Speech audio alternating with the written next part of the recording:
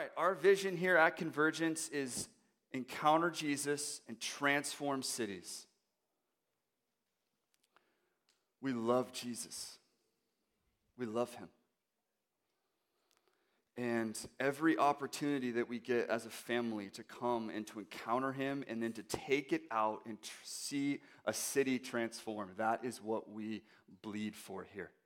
We want to see Fort Worth changed. We want to see this area changed. We want to see the nation changed. And it's only going to be changed as we give people, allow them to see and encounter the man Jesus. That's it.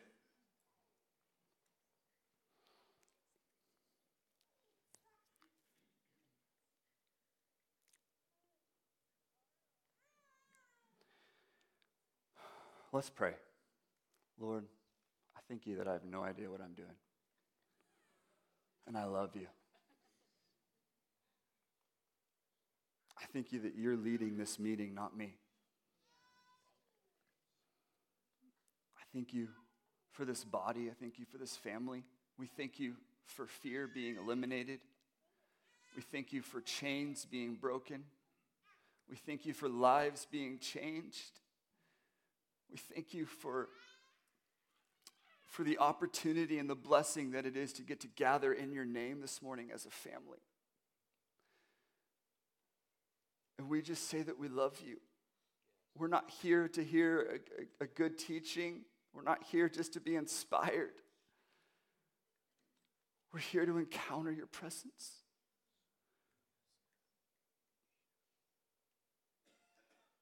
And we love you. Can you just tell him that you love him? We love you, Jesus. We love you.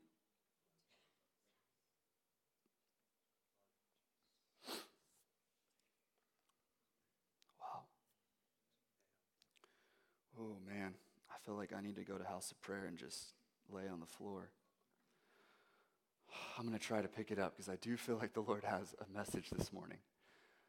Hey, if you're a guest, my name is Andrew Fish. My wife Emily and I are the senior pastors here, and we just want to welcome you. Really glad that you're here. If this is your first time, you got a really good dose of who we are during worship.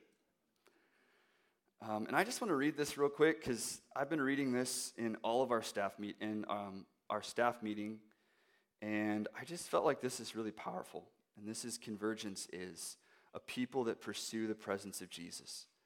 A people that rise above the noise of culture. Convergence is a people that stand for his righteousness. A people that walk in the fullness of the gospel. A people empowered to be ministers through the Holy Spirit. A people that walk in the gifts of the Spirit. Convergence is a people that prophesy. A people that know they are sent. A people that love those around them. A people that are willing to stand for the truth of God's word. A people that run together in the context of spiritual family. A people that disciple the generations, young and old, into greater intimacy and purpose. Convergence is a people that call the bride to join together in unity.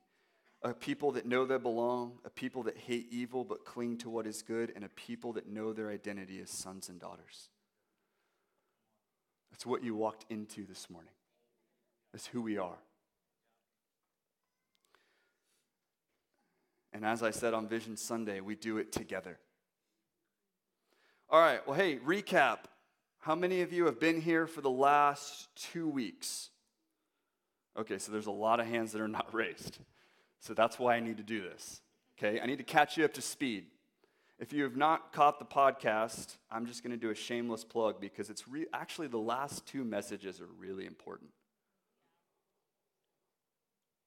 2 weeks ago, I talked about a priestly people, and then last week, Wesley talked about God's heart for Israel and the nations.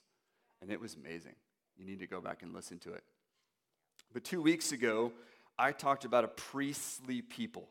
And I want to encourage you, I'm going to give a very short recap, so go back and listen to it. But what I talked about is that as believers, we are priests through the Holy Spirit under our high priest, which is Jesus. Through the Levitical priesthood, you had to bring a perfect sacrifice in order to be right with God. Priests were the ones who performed sacrifices on behalf of the people. But the new covenant priestly line, through the line of Melchizedek, who, by the way, his name means King of Righteousness, which is awesome. We see in Hebrews how he was a figure representing Christ, who is our high priest. So Melchizedek was a Christ-like figure, and we see that Jesus in Hebrews 5:10 was designated by God as a high priest through the order of Melchizedek. And that was a picture of what was to come even through the pouring out of the Holy Spirit. And so as priests, we don't strive to find God. We're not coming this morning and we're trying to strive to figure out how we, all of us together, can figure out how to make God come.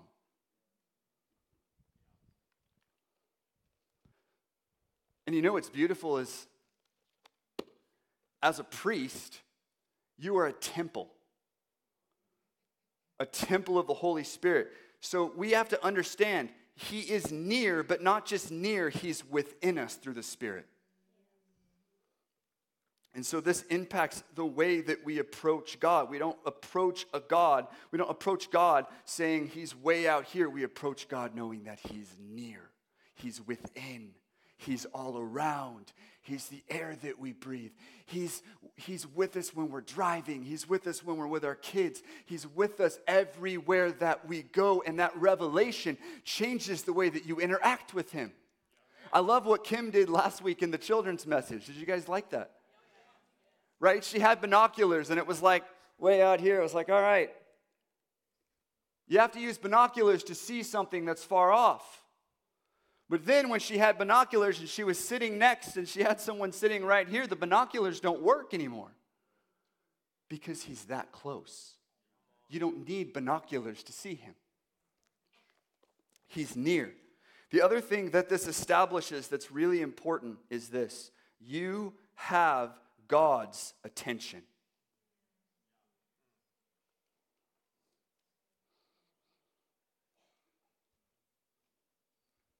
Within the Levitical priesthood, you brought a perfect sacrifice to get his attention. Jesus has already he was the perfect sacrifice.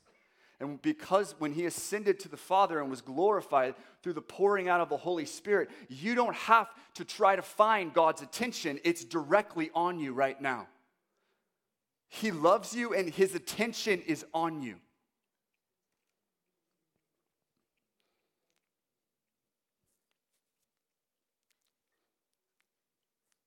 So what I want to do this morning is I want to talk about walking with the Holy Spirit. I was really wrestling with what to preach with this morning because there's a lot of things that I want to preach.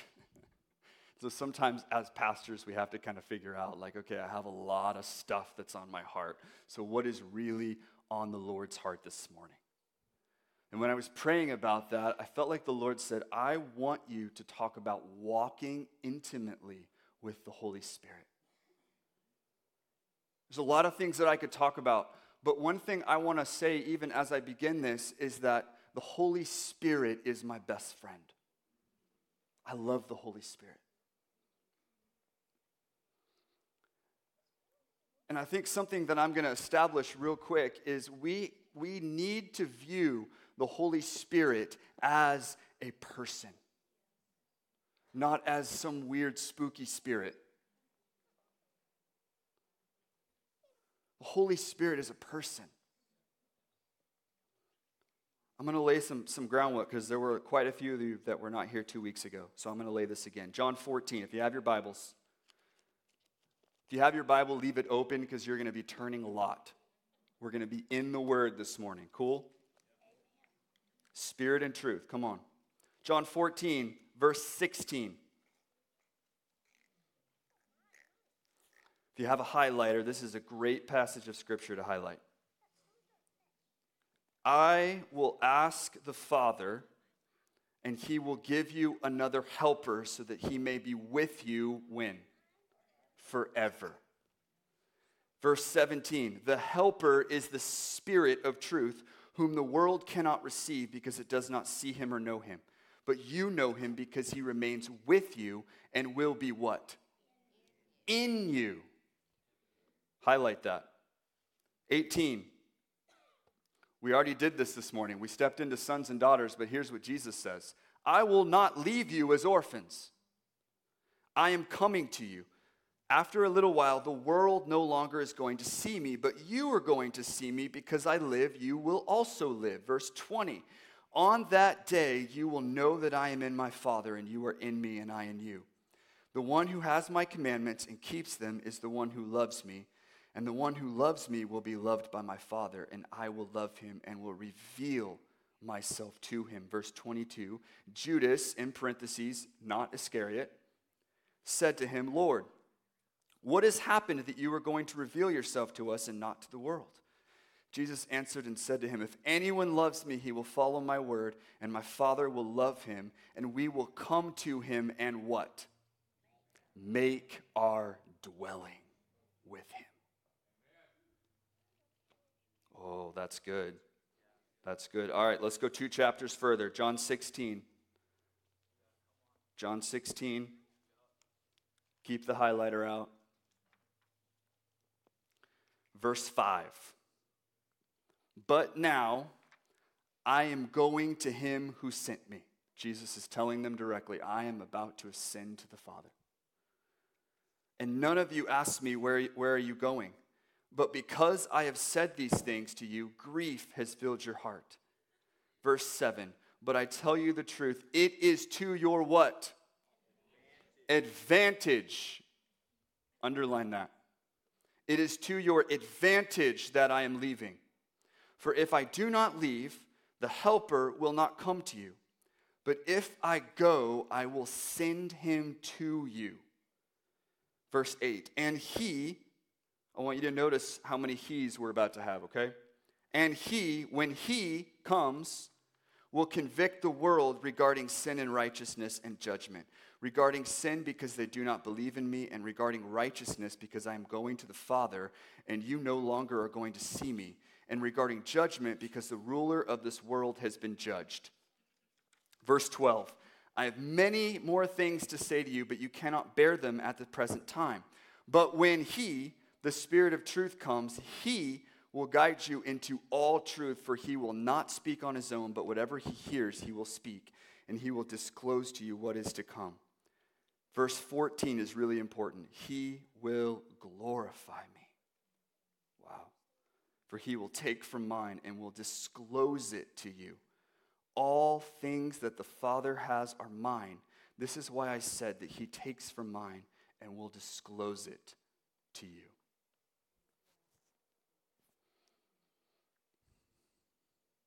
I want to give you 4 points. I want to highlight 4 things that we just read. Number 1, it is to your advantage that I go. Can you imagine the disciples in this moment? They didn't think that it was to their advantage in that moment because they've been walking with Jesus. But Jesus literally looks at them, and I want you to catch this too, because the disciples have been following Jesus and they've seen him do incredible miracles. And yet Jesus stands there and tells them, out of everything that you've seen, it's actually to your advantage that I go. What does that communicate? That there's more.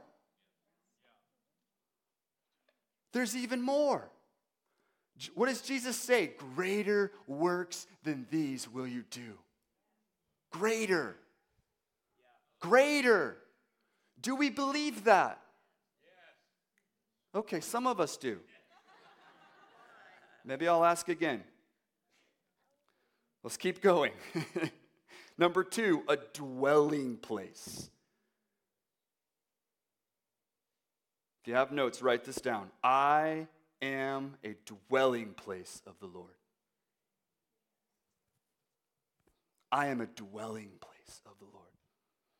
Or as David says in Psalm 132, you are a resting place for the Lord. He said that in John 14:23, make our dwelling with them. Number 3, and this is a really big point, and that is that the Holy Spirit reveals Jesus. John 14:19, but you are going to see me because I live, you also will live. He lives, therefore you live, and you will see him through what? The Holy Spirit. Through the Holy Spirit. Number 4, just to set us all on the same page, the Holy Spirit is a person. He is the third person of the Trinity. He's not some ethereal force. He's not some Star Wars thing. Use the Force. No. The Spirit is God. And he is the third person of the Trinity. He is ascribed all throughout Scripture, and I'm going to read you a lot of Scripture in a minute. He is ascribed personality. The Holy Spirit is given character. There's a verse in Acts where it actually says the Holy Spirit speaks. It says the Holy Spirit said. And right here in this passage in John 16 in the New American Standard Bible, it says 9 times he uses the word he. He's not saying it. And it, the Holy Spirit, he says he will lead and guide you into all truth. He will be a helper. He is the third person of the Trinity. The only way to walk out the Christian life is to walk by the Spirit, because it is the Spirit that is leading, guiding, and keeping your eyes on Jesus. And listen, through the Holy Spirit, you are a new creation.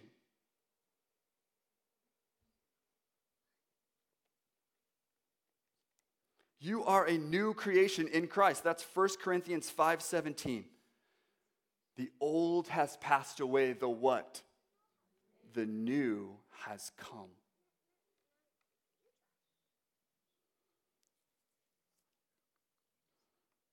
What does this mean? It means I don't walk by the Spirit in my old man, but as a new man.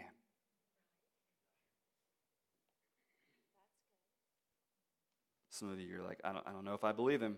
All right. Let's find it in here. Turn to Colossians 3. I'm just telling you, we're a family. We're going to read this, and we're going to let it mark us. Colossians 3. What does it say? Verse 1. Therefore, if you have been raised up with Christ, keep seeking the things above where Christ is, seated at the right hand of God. Verse 2. Set your mind on things that are above, not on things that are on earth, for you have what? Died. And your life is hidden with Christ in God. When Christ, who is our life, is revealed, then you also will be revealed with him in glory. Verse 5. Therefore, consider the members of your earthly body as what? Dead. Now, I want you to think about what the word dead means. Does dead mean alive at all? When something is dead, it is dead. Now, of course, there's resurrection power. Don't go with me there. Okay, we're talking about when something is dead. It's dead. Therefore, consider the members of your earthly body as dead to, and he begins to list off not your new man, but your old man. What you got free from this morning. We are free from what? Immorality, impurity, passion, evil desire, and greed, which amounts to our idolatry. For it is because of these things that the wrath of God will come upon the sons of disobedience, and in them you also what? Oh, you got to catch this. You once walked. Oh, man, maybe we just need to read the rest of this, for the rest of the service. You once walked. Okay? When you were living in them, but now you also put them what? All aside. Anger, wrath, malice, slander, and abusive speech from your mouth. Do not lie to one another, since you laid aside the old self. Now, what does that mean? It means you laid it aside. When I came into right relationship with Jesus, I laid aside the old self. So now what does it say? And have put on what? The new self. The new self. Who is being renewed to a true knowledge according to the image of the one who created him. Oh, that's good. That's good, but some of you still don't believe me, do you? All right, Ephesians 2. Turn to Ephesians 2. Some of you are like, man, this is really uncharacteristic. No, this is it right here. We're going to find it in the Word, okay? Ephesians 2. My Bible says this, made alive in Christ. Verse 1. And you were what? Are you catching a theme here? Listen, we're not just going to preach out of notes that I have. We're going to preach from the Word. So I want you to read this, and I don't want it to just be one of those things where you're like, oh yeah, that sounds good, Andrew. Like, okay, sounds a little bit like a fantasy life. I mean, how do I actually do that? I want you to read this, and I want you to see yourself in it. I want it to mark you. And you were dead in your trespasses and sins, in which you what? Formerly walked. Oh man, this is so good. According to the course of this world, according to the prince of the power of the air of the Spirit that is now working in the sons of disobedience, among them we too all what? Formerly lived in the lusts of our flesh, indulging the desires of the flesh and of the mind, and were by nature children of wrath, even as the rest. But what? Oh, here it comes. Are you ready? But God, being rich in mercy, because of his great love with which he loved us, even when we were dead in our transgressions, made us what? Alive. Alive together with Christ. By grace you have been saved, and raised us up with him, and seated us with him in the heavenly places in Christ Jesus, so that in the ages to come he might show the surpassing riches of his grace and kindness toward us in Christ Jesus. For by grace you have been saved through faith, and not of yourselves. It is the gift of God, not as a result of what? Works. So that anyone should boast.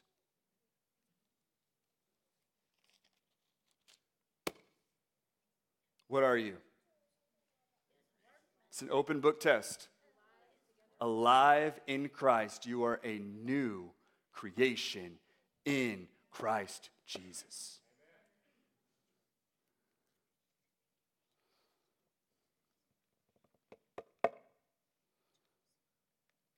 It also says a little further down in Ephesians 2, it says, for through him, which is Jesus, we both have our access in one spirit to the Father.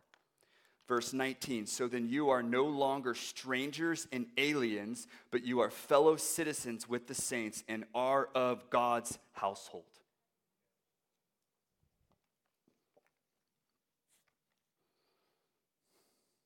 God didn't create us to live according to the way the world works, but according to the pattern of Jesus.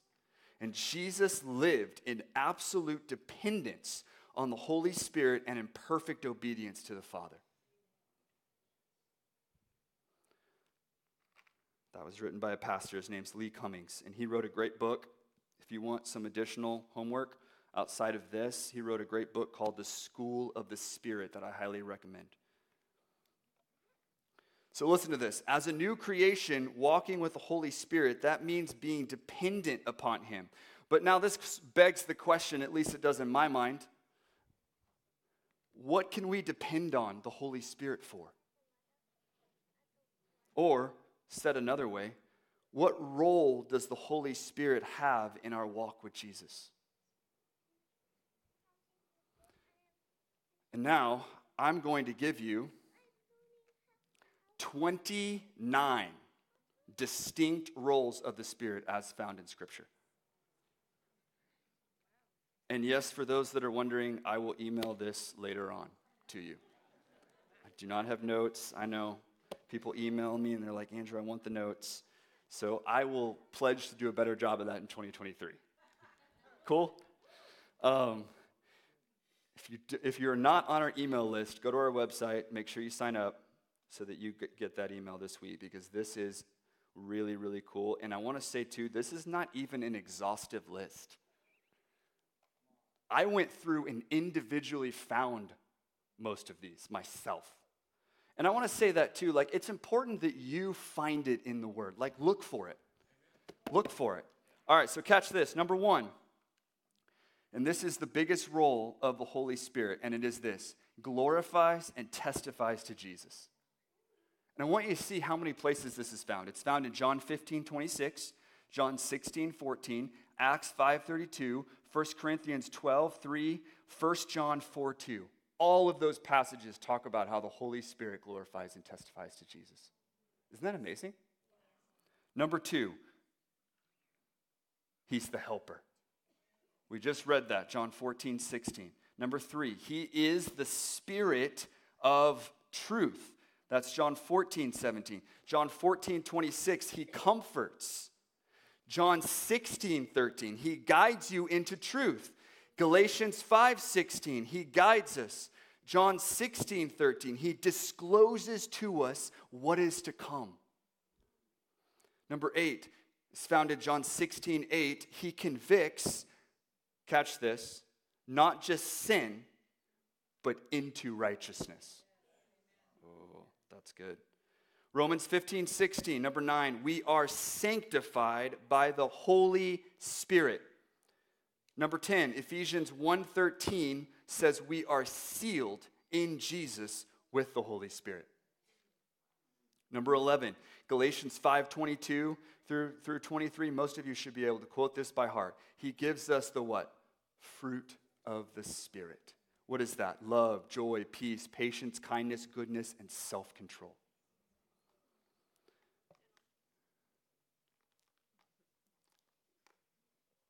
Number 12, Titus 3:5. He washes, regenerates, and renews.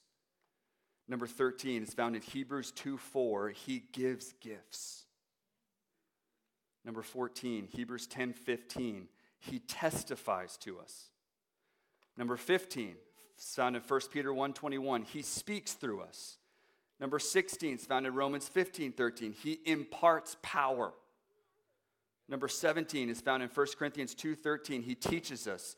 1 Corinthians 2:12 says he allows us to know the things freely given us by God. Number 19, 1 Corinthians 2:10, he searches. Number 20, 1 Corinthians 3:6, he gives life. Number 21, 1 Corinthians 3:16 and 17, he makes us holy. Number 22 is found in John 15:26, he witnesses. Romans 15:13, he loves. Hebrews 3:7, I'm going to pick it up a little bit. He brings understanding. Romans 8:26 and 27, he helps us as we pray. 1 Corinthians 12:11, he gives gifts. Acts 1:8, he fills us with power. 1 Corinthians 2:4, he demonstrates. Romans 8:26 and 27, he intercedes for us. That's 29 roles of the Spirit, and that is not exhaustive. I promise you could find more. Are you catching the need to walk with the Spirit? Are you getting that this morning?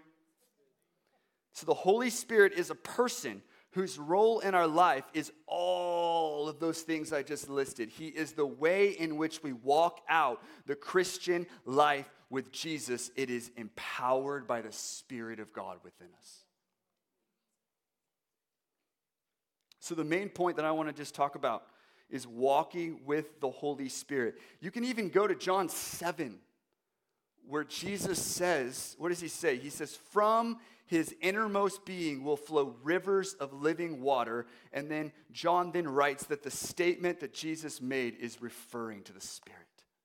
What does that mean? It means that inside of you is living water through the Spirit. Living water. When Jesus approached the Samaritan woman, what did he say? He said, you're looking for natural water, but I actually want to give you living water. Living water.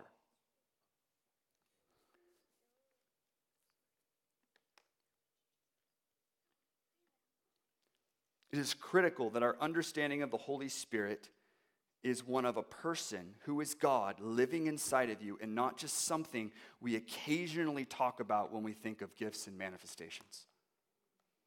Sometimes the Holy Spirit is either talked about a lot or not talked about at all.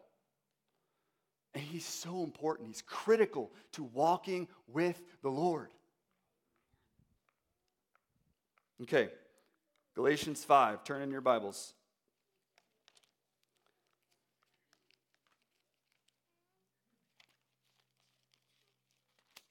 Galatians 5.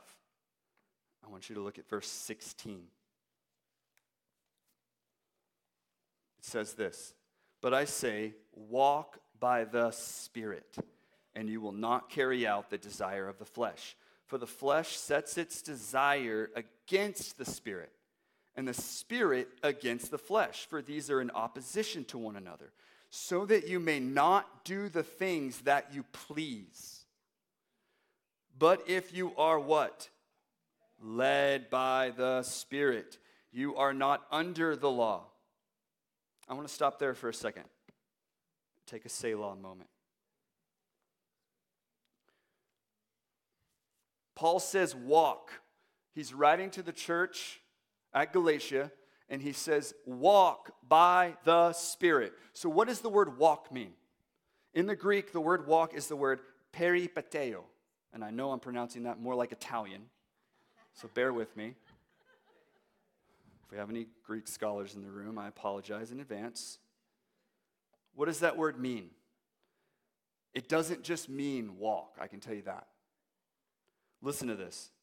It means to live, but it means to follow as a companion. But I say, follow as a companion the Spirit. Doesn't that change the way you read it?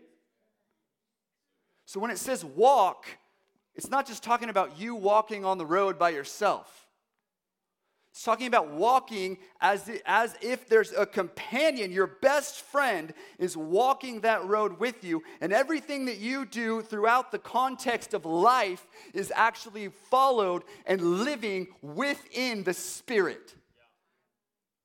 So the Spirit's not just this thing that we're like, well, he's inside of us, but I don't really know what that means. I don't really know. Think about it as your best friend that is walking the road of life, looking, making sure, keeping your eyes on Jesus, helping you, guiding you into truth. I can't list all 29 from memory. He's doing all of those things as your best friend, as a companion. So when it says walk by the Spirit, it's as if your best friend is walking with you. That is the Spirit inside of you, leading you, guiding you into all truth, leading you into righteousness, showing you what's real, disclosing Jesus to you, glorifying Jesus, showing you what is to come.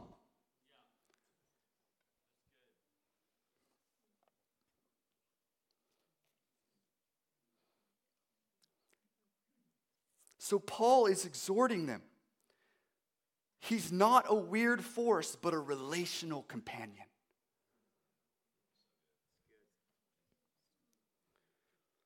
And then Paul goes into this. He says, instead of conducting yourself based on your human desire, conduct yourself based on the desire of the Spirit within you.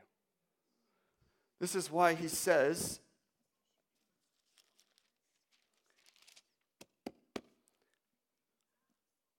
so that you may not do the things that you please. Now, why would he say that? It sounds like he's basically saying, don't do what you want to do, right? Okay. So obviously there are things that, like, let's not get too religious about this, okay? We all love to do things. The point is that without walking by the Spirit, your flesh, which is your human desire, needs the Spirit to tell it, this is what walking in righteousness looks like. This is what Jesus looks like. And if we go our own way, we fall into things that we shouldn't.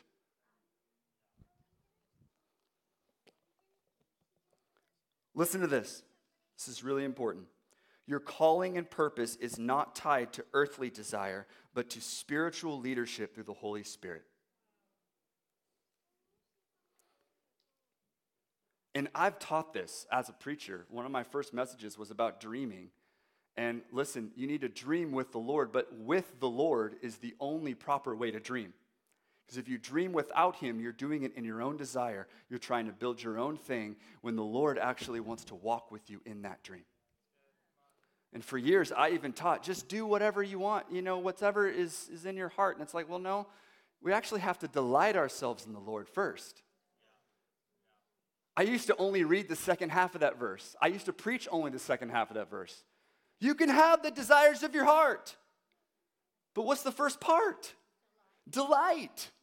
So if you're not delighting yourself in the Lord, the desires of your heart are probably taking you down a road you don't need to go. Whew. I feel like I'm just spouting things this morning, but that's okay. When you follow, live by, and engage the Holy Spirit, you realize that your way doesn't work. So Paul is trying to get them to understand your way and your own understanding doesn't work. And I think this is one of the big issues that I see sometimes, and I'm going to throw a really broad statement. I hate making broad statements because they're not true for everyone. But sometimes even in religion and in kind of our American culture and sometimes even mainstream Christianity, I think we've actually created doctrines based around the fact that you can actually have it both ways.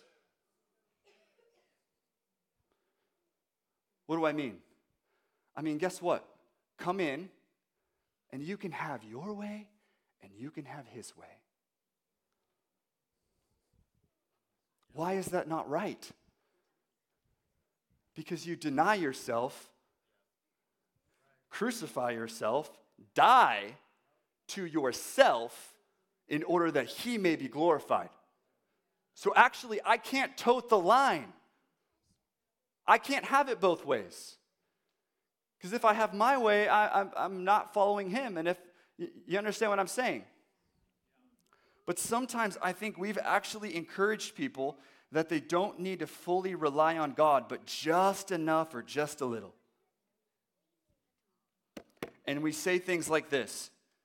It's okay to watch what you want. It's okay to listen to whatever you want.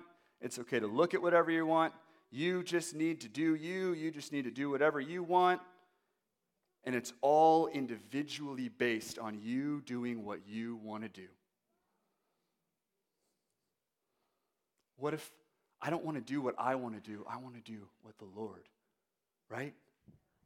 But you can't have it both ways. Oh, this is not, I know this is not a popular message. I get it.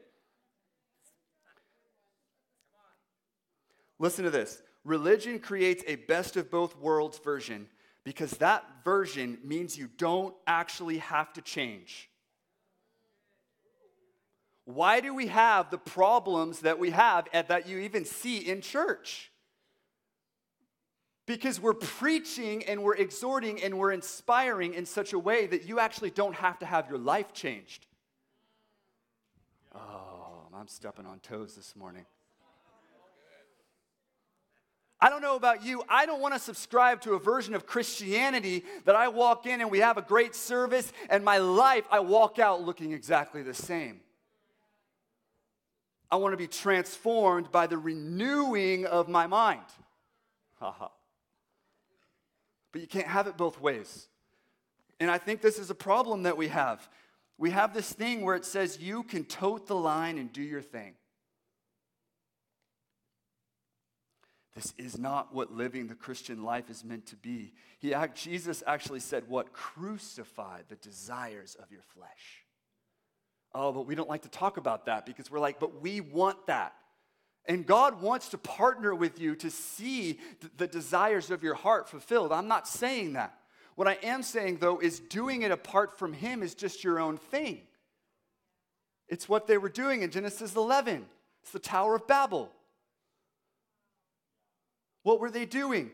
Building this tower before God, all in unity, and they said this word, this phrase exactly, let us make for ourselves. Listen to that. So what did God come in and do? Say, who told you to build a tower? I certainly didn't.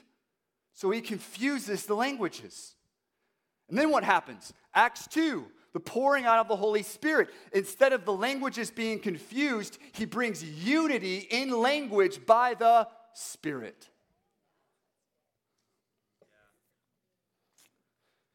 Okay. Deception always appeals to the flesh, but not the spirit. If you want to learn how to spot deception, if your human nature loves it, be careful. Because there's a part of you that the Lord, again, it's a new man. So deception likes to tell you that you can do whatever you want, you can have it. But that's not going to lead to transformation. So listen to this. Proverbs 14:12 says, there is a way which seems right to a person, but its end is the way of death. What does this mean? It means your way, your desire, your plan, your freedom, your satisfaction, your happiness, your fulfillment, your ability will not work apart from the Holy Spirit. This is why having lots of money doesn't make you happy. This is why just being married doesn't make you happy. If you're a young adult in the room, don't get married so that you'll just be happy.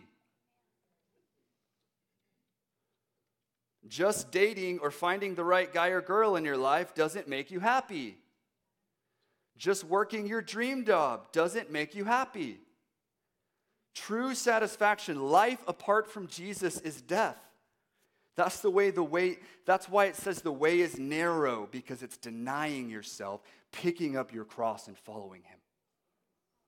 The only way I find true satisfaction in life, the only way my marriage thrives, the only way I'm able to be who I am, walking in the fullness of who I am, is life by the Spirit. It's by laying myself down, picking him up.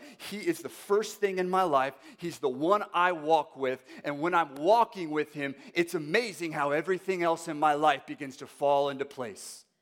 It's amazing how my marriage thrives. It's amazing how my ability to be a good father happens as I walk with the companion of the Holy Spirit inside of me, engaging with him, interacting with him, living with him. I used to pray this prayer all the time when we were putting my daughter down for bed. I used to say, Lord, I thank you, Holy Spirit, that you are teaching and helping Emily and I to parent Adeline to the best of our ability through you. You know why I prayed that prayer? Because I know I don't have the ability on my own to be a good parent. I need the guiding and the leadership of the Holy Spirit. All right, I got to move quick. There is an inward and eternal reality that is actually to dictate the way in which we live our lives. Not just a good Bible story, encouragement to live a good life. The Holy Spirit wants to run your life, not just be a small part of it. So Paul goes on in Galatians 5:18. He says, but if you are led by the Spirit, you are not under the law. Now the deeds of the flesh are evident. And he begins to list off a whole bunch of deeds of the flesh. Sexual immorality, impurity, indecent behavior, idolatry, witchcraft, hostile, strife, jealousy, outbursts of anger, selfish ambition, dissensions, factions, envy, drunkenness, carousing. That's a lot. And things like these, of which I forewarn you. But then what does he say? But the fruit of the Spirit is love, joy, peace, patience, kindness, goodness, faithfulness, gentleness, self-control. Against such things there is no law. Now those who belong to Christ Jesus crucified the flesh with its passions and desires. What's the point? He's contrasting two different ways to live your life. On your own, with the Spirit. So listen to this. If you do life this way, you get. If you walk by the Spirit, you get. That's what Paul's saying. He's saying, look, you guys can do it on your own. That's cool and all, but this is what's going to happen if you do that. But this is the fruit of life with the Spirit.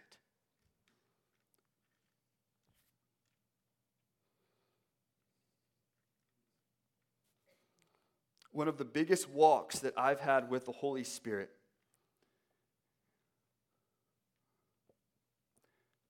has been this element of, a lot of people, you'll hear this a lot, the Holy Spirit's main role is to convict you of sin, right? How many of us have kind of heard that, right? We've been taught that. And I just, one of the things that the Holy Spirit revealed to me is that the Holy Spirit is not just all about, look at all your junk.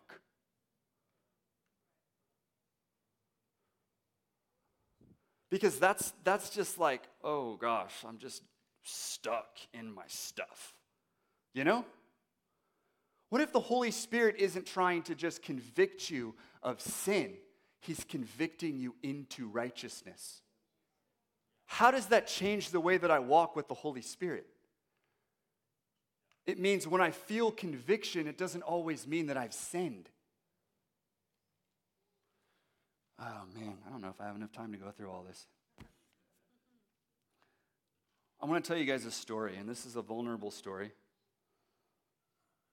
I remember one time. So most of you, hopefully, probably know my story, a little bit of my story. I struggled with pornography for 13 years. It was a 13-year addiction. And then I got set free, but not only did I get set free, I had my innocence restored. Completely restored. And I'm going to tell you a little bit about that right now. So right after this happened, I've been struggling with this for 13 years. I get complete freedom, lasting freedom. I'm not talking about partial, maybe I'm free. I'm talking about like I have been living my entire life free from that thing. That's a testimony. So I remember one time after this, I had my innocence restored. I was walking in the mall, and the mall is not my favorite place already. And I was walking in the mall, and I passed by. I just passed by that store, Victoria's Secret, right? And I just happened to just kind of look at it and then look away. Immediately, conviction of the Holy Spirit. Now, please understand, I'm not trying to talk bad about something this morning. I'm taking you on my journey. Can I do that? Okay, immediate conviction. So I'm asking the Lord about that. I'm like, Lord, and this is just like an accidental look, right? I'm not like, there's not lust in my heart. Like, this is just, I just happened to gaze, just accidentally walking in the mall, and the Holy Spirit convicts me, and I asked the Lord about it. I said, Lord, I didn't sin.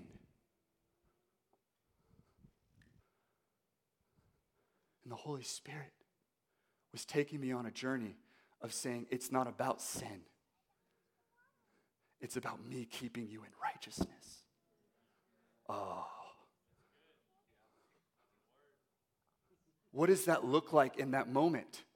It's one accidental look, right? We're inundated with this stuff in the world. Inundated with it. The Holy Spirit was putting up guardrails in my life because He knows what you've struggled with. He knows what's been going on in your life. So I come out of this addiction and I'm faced with this moment, just accidental thing, and the Holy Spirit convicts me because He wants to put up guardrails in my life to say, don't look again.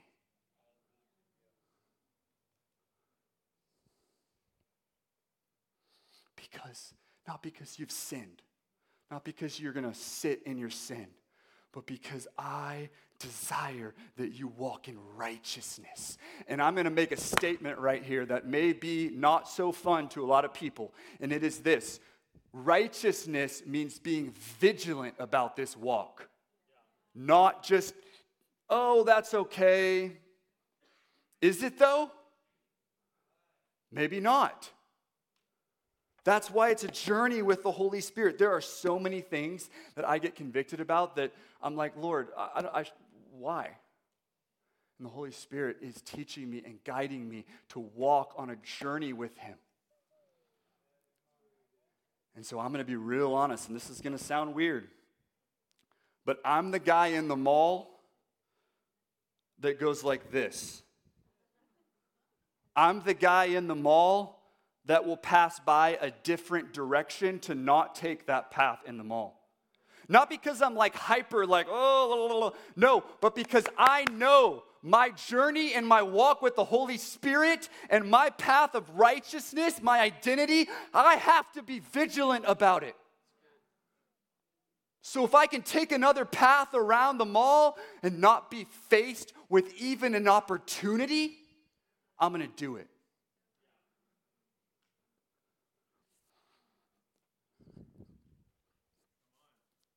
I remember one time I was watching a TV program, I'm not going to say what it is because I don't want to do that. And I got about 6 episodes in, and all of a sudden,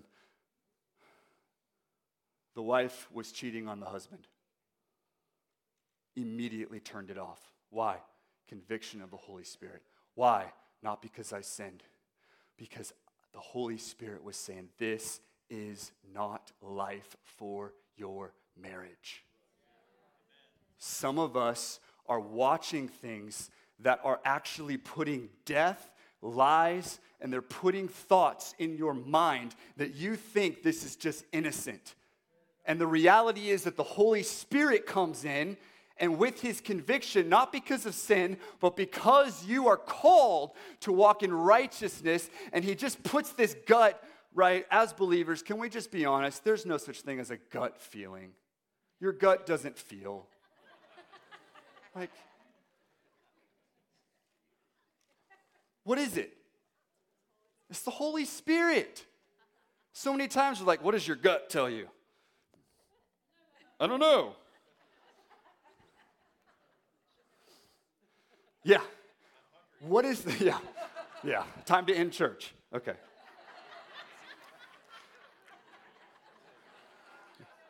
Lunchtime. That's what your gut's telling you. Okay. But listen, what is the Holy Spirit telling you?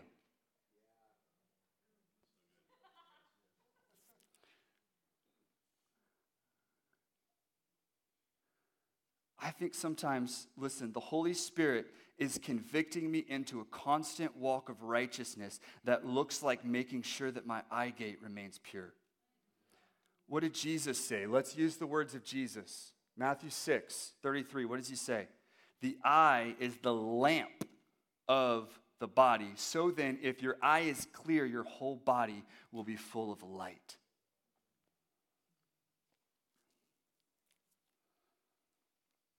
When you're walking with the Spirit, this is what I'm going to try to land the plane.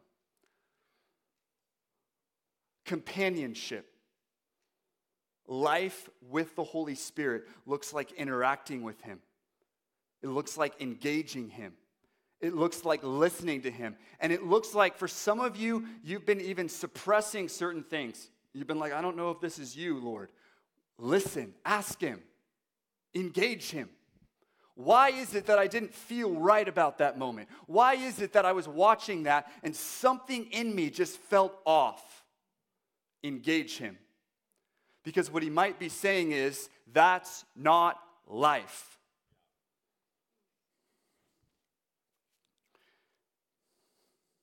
I think sometimes, again, we kind of create this version of walking with Jesus that's like we can still do a lot of the things that the world does. I don't know about you, but I feel like Jesus, through the Holy Spirit, is raising up a remnant. And do you know what this remnant's going to do? It's going to say no to things that actually is going to offend other believers and Christians because they're walking more in religious tradition than they are in life with the Spirit. Because how can you be in the world and not of it? By not walking by the ways of the world. And so you know what? I'm going to be that goofy guy in the mall. Right? And there's going to be people that are going to be like, we need to make a TikTok video of that guy. They're going to think I'm nuts. And you know what? I am nuts. Because I believe in doing everything that I can to walk by the Spirit in righteousness, and I don't care a flip about what other people think. I don't care a flip. I don't care a flip if you want, I don't care. It's worth it for my mind to be set on things above and not on things below. It's worth it. So yeah, I'm not going to watch an R-rated movie. Don't invite me to one. I'm not condemning you right now. There's no shame. I'm telling you my journey. I've gone on a journey where I've realized I've said yes to so many things that have led me down a path that I don't want to go, even if it's just in my mind. And I'm not willing to do it anymore. Because life by the Spirit means you look different than the world. I don't want to look the same as everyone else. I want to look different. I want to shine.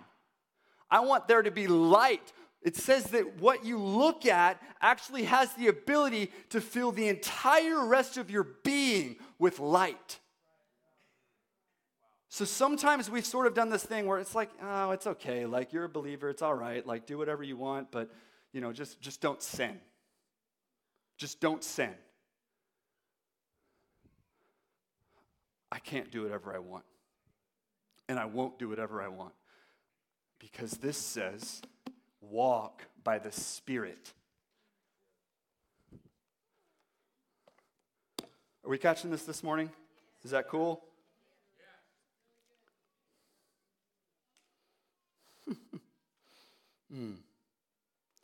I refuse to look at, gaze at, or think about anything that would even have an inkling of an ability to come in the way of my heart before the Lord and my marriage. Yes, go pick your kids up. So I want to encourage you as we end. This is the whole point, is engage and interact with the Holy Spirit. Walking with the Holy Spirit means engaging with him. It means asking him questions. I want you to engage the Holy Spirit. I want you to walk as if it's a companion. Holy Spirit, what do you want to do? Holy Spirit, what are you saying tonight for my daughter? Holy Spirit, what are you doing in my marriage right now? Holy Spirit, what's happening in the mall right now? Holy Spirit, what are you doing? Engage him, walk with him, and then also be very aware of what he begins to show you and tell you. Why do I feel slimy after watching that? Well, it didn't bring you life. The Holy Spirit is your best friend. So how do we walk? We learn to interact with him. It means learning to pay attention to his leading, discernment. It means this listening to his still small voice, the whisper, the knowing that something isn't right. So many times, I think we shrug off things that we are sensing when the reality is that the Holy Spirit is talking to you. Sometimes we're like, oh, I don't know why I'm feeling that way, but nobody else is feeling that way, so I'm just gonna shrug that aside and just walk this road. And my encouragement to you is to take a Selah moment. Selah moment. And say, Holy Spirit, what are you saying? And stop and listen. Stop and listen. Oh, there's something in that I don't need to be doing. Okay, thank you, Holy Spirit. Okay, something's off about this situation. I remember one time I was in Brazil, and there was a guy that was praying with some of our girls. And I immediately felt like something was off because it was just him and girls on our team. So I walk over to him. I put my hand on his shoulder, and instantly I had pornographic thoughts. Not my thoughts, his thoughts. And the Holy Spirit said, you need to stay with the girls and you need to engage in this moment and pray.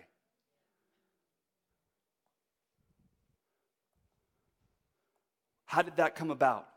Because I felt the leading and the guiding of the Holy Spirit to a moment that allowed me to protect girls on my team, but also have the opportunity to help bring freedom for this man who was dealing with pornography. But I didn't know any of that on my own. It's all the Holy Spirit. It's a journey. Learn to walk with him. Engage him in the small things of life. He wants to walk with you. He wants to lead you. He wants to guide you. He wants to comfort you. He wants to teach you and train you in all truth. He wants to disclose more about Jesus to you. But sometimes we have to get away from the busyness of what's going on. We have to slow things down and we have to engage him and say, Holy Spirit, what are you doing?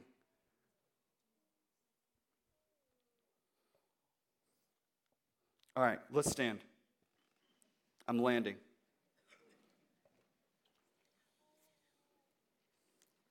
Walking by the Spirit is intimacy with him.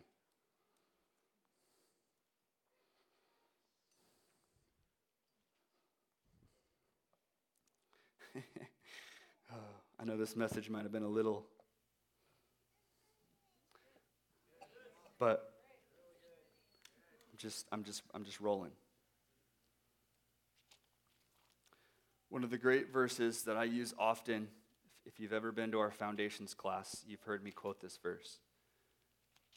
And it's 1 Corinthians 2, verse 12, and it says this: "Now we have received not the spirit of the world, but the Spirit who is from God, so that we may know." Say no. So you've received the Spirit, not of the world, but of God, so that what? You may know the things freely given to you by God. Oh. And then what? Verse 13. "Which things we also speak, not in words taught by human wisdom, but in those taught by the Spirit, combining spiritual thoughts with spiritual words." What's the point? The point is supernatural prayer is recognizing and asking the Holy Spirit to get his supernatural thoughts that lead to supernatural prayers. When we say praying in this, like pray with the Spirit, so many times we're like, what does that mean? It means that you're not actually praying your own words. It means that you're praying the will of God through the Spirit because you're interacting with him as a friend, as if I would my best friend, saying, hey, like, what do you want me to pray for you about? Ask the Holy Spirit, what do you want me to pray for this person about? And then allow him to direct your prayers so that they're not natural prayers, they're supernatural prayers. All right, Jesus, we love you. We thank you for your word. And Lord, I ask that you would mark us afresh and that you would allow us to walk by the Spirit and not carry out the desires of the flesh. And Lord, I just feel this thing inside me this morning that says, just to declare that you are a new creation, so now walk by the Spirit in that reality. Walk as a son or daughter in the reality of who you are, which is righteous. And Lord, I ask that you would raise a remnant in this room that is Convergence Church.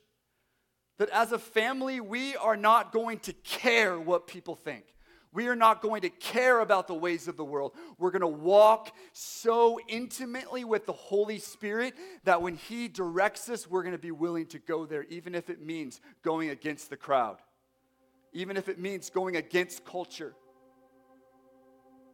Because your word says to walk in righteousness. So we thank you for that. And Lord, I just ask you that you would lead us, Holy Spirit. I ask you this morning that even as we leave, that we would be so aware of your still small voice. That we would be so aware of how you desire to lead us, to guide us, to comfort us, to lead us into all truth. So Holy Spirit, I ask even this week, Lord, I ask you that you would reveal yourself in a fresh way to all of us in the room and to those watching online. We love you. We're so thankful for you.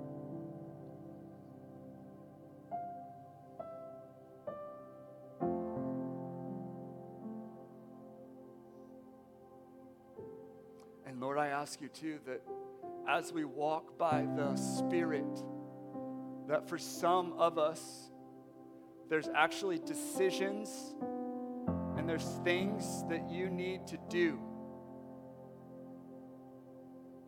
that actually the Holy Spirit is saying, I want to set you apart from the world in this way. And for some of us, there's actually homework in that. You need to ask the Holy Spirit, what is it that I need to do? What is it that you want to show me that you don't want me to participate any longer in?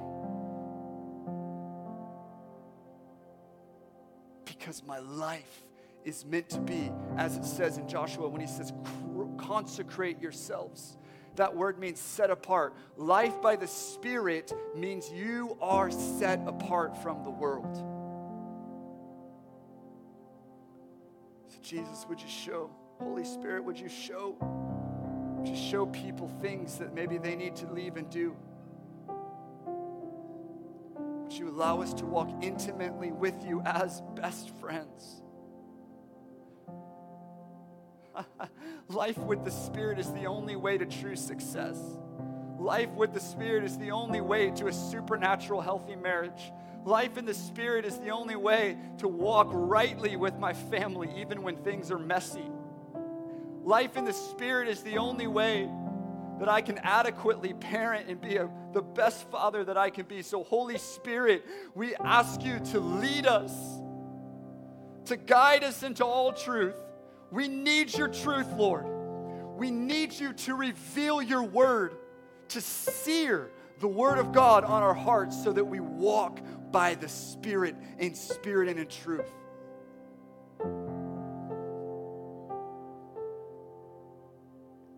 And we love you.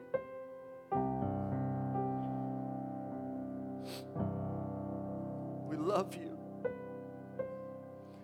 I feel this morning that for some in the room, your mind is being renewed. The enemy's been plaguing your mind with thoughts, accusation, shame, condemnation. And right now, the Holy Spirit is saying, you're free, your mind. You have the mind of Christ, so walk by the Spirit with a new mind.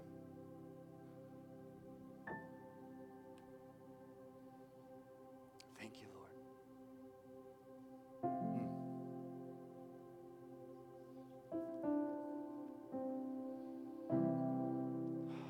Well, hey, we love you. I love you. Have a great week.